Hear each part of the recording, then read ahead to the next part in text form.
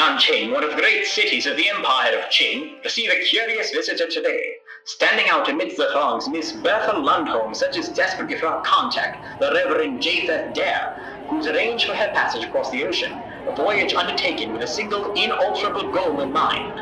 Hello? Mrs. Lindholm? Yes, Reverend Dare, it's a great relief to see you. I have a feeling I would be totally lost by myself. I have that feeling too. Will you come to my house? Enid would very much love to meet you. Oh, later. Now, if possible, I'd like to see Miss Lynn. Oh, of course. You have my late brother's papers? Right here. Oh, good. I must say I should very much have liked to see him again. He seemed a good man. He was, in his way. Though we always fought, I believe my departure for the Orient affected him more deeply than he ever intimated. Me too, perhaps. When I heard of his poor child, I wish I could have been there for this man I'd known since my earliest boyhood, then broke with over a matter that now seems entirely trivial. You mean the machine? That heathen monstrosity. I was glad to hear in your letter that it was destroyed. The misery it brought us is nothing compared to the misery it might have brought to the poor people of this world if it had been allowed out of the basement. Ah, here we are. Wonderful. Shall I... Thank you. And you'll interpret? Don't worry. I've taught the young lady good English and instilled in her a love of Christ. Her mind is far more receptive to Occidental manners than her poor dear sister's. Oh, good. 下午好. Oh, hello, Reverend. What a pleasant surprise. And... this is the woman I told you about, the one who knew your sister. Oh, how do you do, Miss Bertha? I do well, thank you. It's a pleasure. Lynn Rondau, right? Right. The pleasure's all mine. Please come in. I can make tea. Well, that sounds lovely, my dear. How about you, Mrs. Lundholm? Lovely indeed. I'll start right away. You really knew Shanxiang? Yes, I knew her well. Briefly, but well. It was Miss Lundholm that brought us news of her unfortunate demise, and my brother's, and his remaining children's. Really, it was a miracle you emerged from that tragedy alive to tell the tale. Just lucky, really. It was a fire. The house caught fire. Yes, very unfortunate. I was the only one to make it out alive. Well, me and this Indian fellow, Lord Swami, a very wise man. I've not heard the name, but then again I've been rather ignorant of foreign affairs in recent years. It's a good month when they can get the Times in from Shanghai. Otherwise you've got to make do with this damn Manchu rag. And all they talk about is the stink over Korea. What about Miss Philomena? She and Shazang left together for America. My sister said she would follow her to the end of the world. I'm sorry to say she died also. The house collapsed on her. There was no time to do anything but save ourselves. That dratted old house.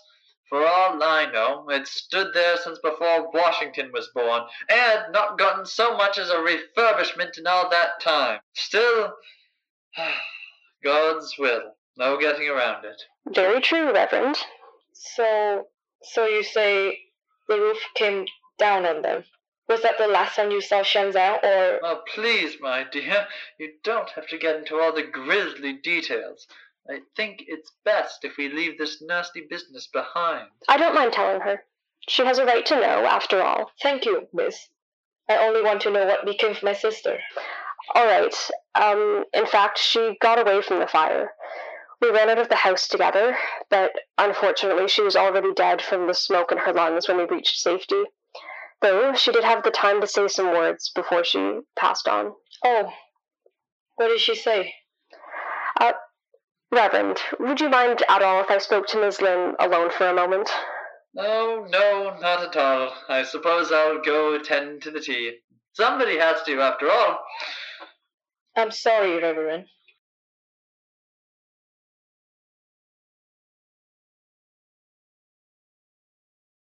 Oh, please don't be.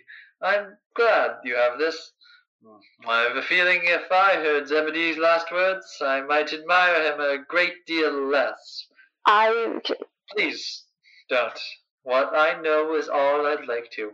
Leave an old man his eccentricities. Be back in a jiffy.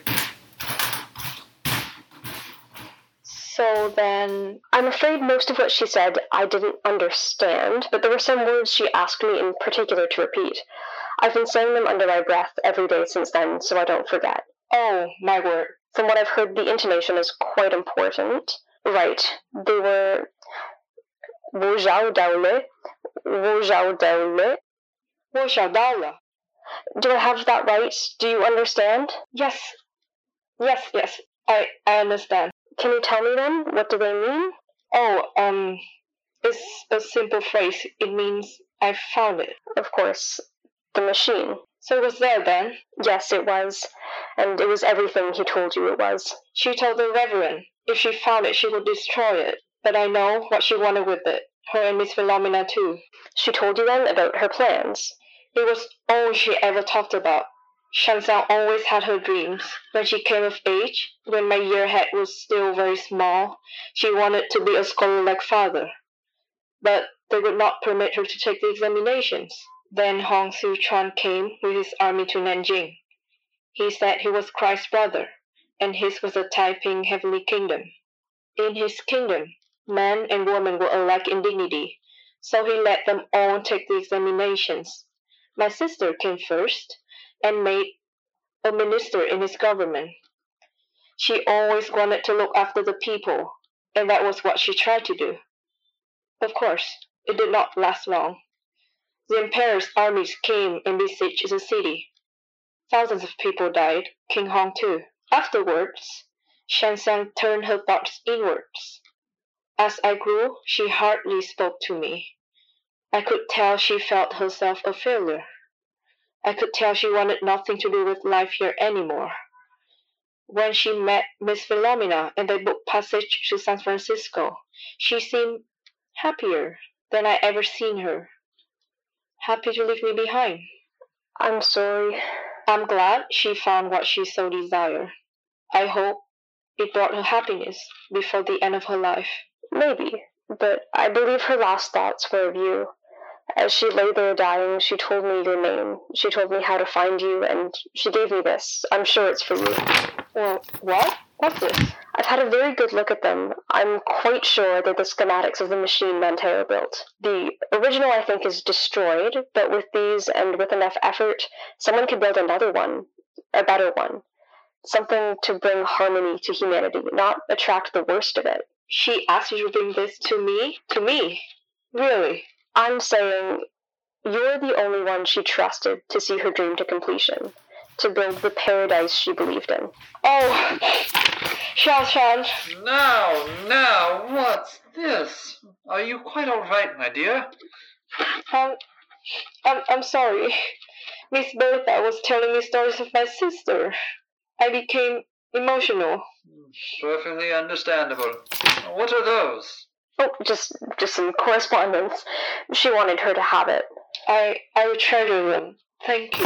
Of course, it's the least I could do. If you will excuse me, I'll take a moment to compose myself. Please, forgive my rudeness. Naturally. We'll be right here.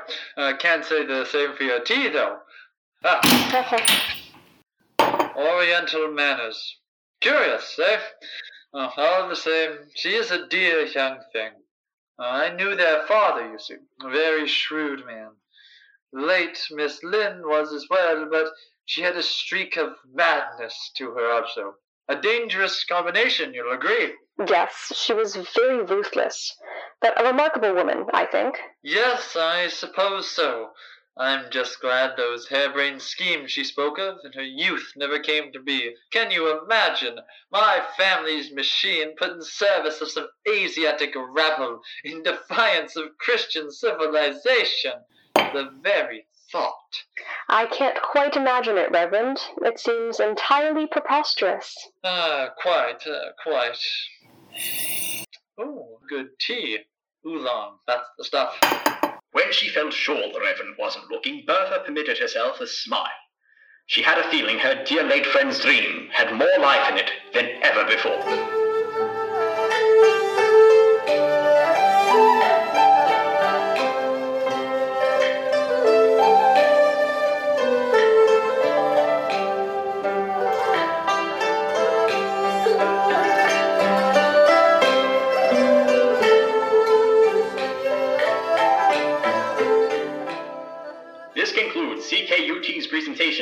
Epilogue to Croatoan by Fred Azeredo.